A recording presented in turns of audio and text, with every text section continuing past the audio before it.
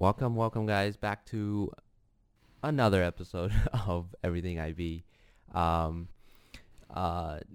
this time around, I think it's appropriate that we touch on um, some of the details of the subject TOK and the ins and outs of what we do in TOK, what what we are expected to produce as final um, assessments and work for this subject, because it's a really it's weird, it's a weird kind of niche thing, because you don't really see TOK as a subject um, anywhere else in any other curriculum.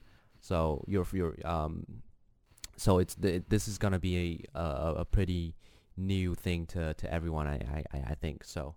Um, I thought it would be very very good to talk about TOK, um and yeah, especially at the beginning of your year 11. It's important to grasp what TOK is in order for you to have that practice and start writing better essays and exhibitions. I'm gonna pass this off to Timothy.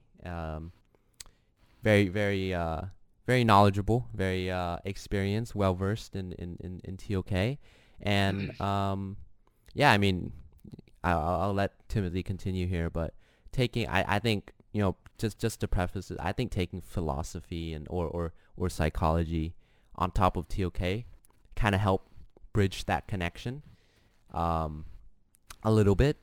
So Timothy, go ahead. Yeah, thanks to Jake for that very brief introduction. Yeah, so to kind of like connect on what he said, philosophy is kind of a good way to describe TOK. And to be exact, epistemology is like kind of a strand of philosophy that kind of touches on TOK.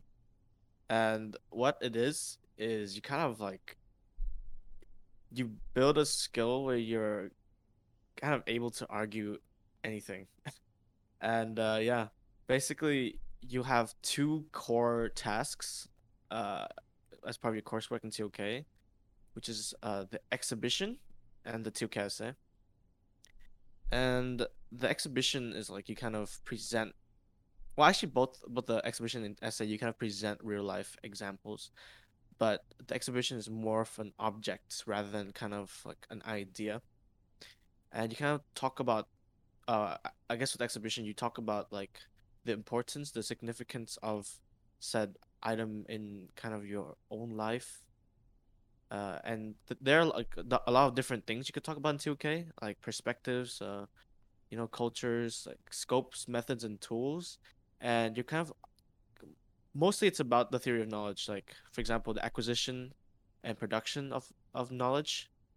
So, for example, you could talk about like how different methods and tools produce different types of knowledge, and you kind of branch out onto like many different types of information, and yeah, it's quite an interesting subject in a way. Yeah. Yeah, and That- it's there's a lot. I'm pretty sure you start off by learning the different AOKs and the different scopes and lenses and themes within within the subject. And what I found pretty hard at first was how connecting this information that I'm taking in class to you know to the assessment itself, or to just my thinking in general. So, and TOK really shouldn't be seen as like a standalone subject. I think it feeds into your any other subjects that you're taking. It feeds into your IB experience in general. Um, it in my opinion, it improves the way at which you approach many things. It changes the way you approach a question, and then the methods in which you answer the question. Yeah, so that would be my um, my perspective on TOK as a subject. But I think Timothy touched a little bit on the assessment, right? Yeah. the essay and the exhibition. And then again, the basically in these both of these assessment, you're going to be asked to pick subjects like objects, your examples, your objects, your real life examples and whatnot, and you have to respond to a question, a prompt, a knowledge question, or a prompt that changes every year. So and basically you're utilizing your objects and your real life example as evidence, as um, you know evidence of perspective within your narration, your answers, your discussion of that prompt. Yeah, basically that's the core assessments of the subject. But again, it's there's no wrong there's no right or wrong answers when it comes to writing these. Um, it's all about the process and how you present your thinking and you present your argument and your claims. Um, yeah, I mean, Jason, you have any experience with TOK that you'd like to share? Maybe how you came about picking your objects, your real life example.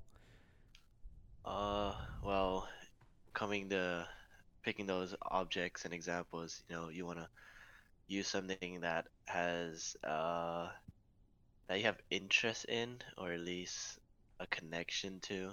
Yeah, because one of the element is that they want to see your perspective in these essays and writing.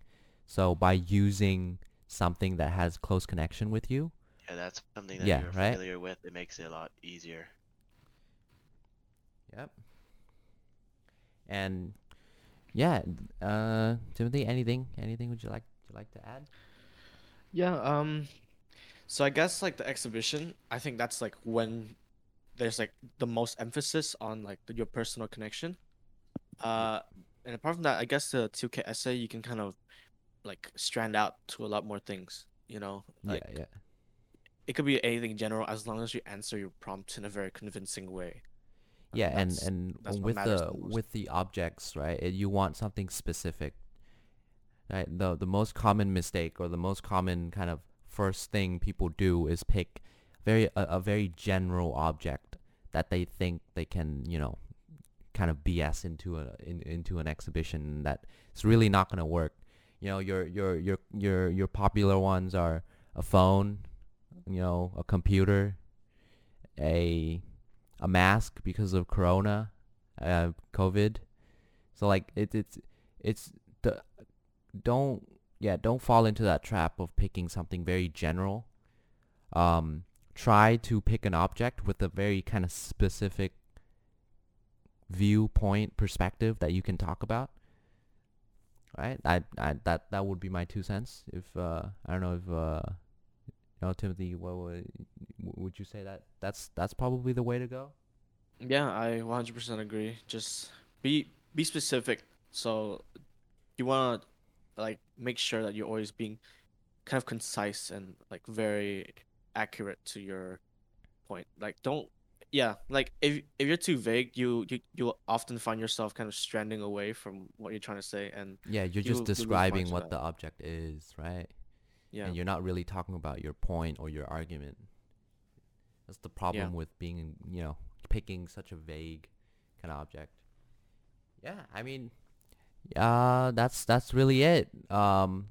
I mean, one last thing we can talk about is how your TOK contributes to your final kind of score, right? So there's a TOK an EE matrix. Basically, your TOK score and your EE score combines to decide how many marks you get out. So you can get a maximum of 3 from EE and TOK combined, and a minimum of 0, basically. And it all depends on what combination of EE and TOK grades you get. So for example, the maximum score here is an A, right? It's a letter score, but the individual assessment are graded using numbers, right? There's using a criteria out of 10, out of 20, etc., etc. So but the final grade given to you for each of these subjects are given as a letter. For example, an AA in both subjects will get you a 3 extra points on the scale, on the matrix, 3 marks from EE and TOK. An AB or a BA will also get you a 3 points, 3 marks, and then so on and so on. BB 2 points, and then it and so on and so on. Yeah, and again, we spoke last time about how CAS is a requirement for minimum requirement. Passing CAS is a minimum requirement for passing the IB. EE and TOK is also another minimum requirement for passing the IB. You have to pass EE and TOK in order to obtain the IB diploma. So yeah, even if you get a 0 out of 3, that's still a pass. There's combinations of that won't give you extra marks, but it's still a pass. So yeah, it's an important class. Pay attention and think wisely. Get critical with your thinking will be my advice. Yeah. Any last words, Jason, Timothy? Not really. Yeah, I think you described it really well. Yeah. All right. Well, if that's the case, that concludes our TOK episode on everything IB. I hope you guys learned something useful, and we'll be back next week with another episode. Thank you.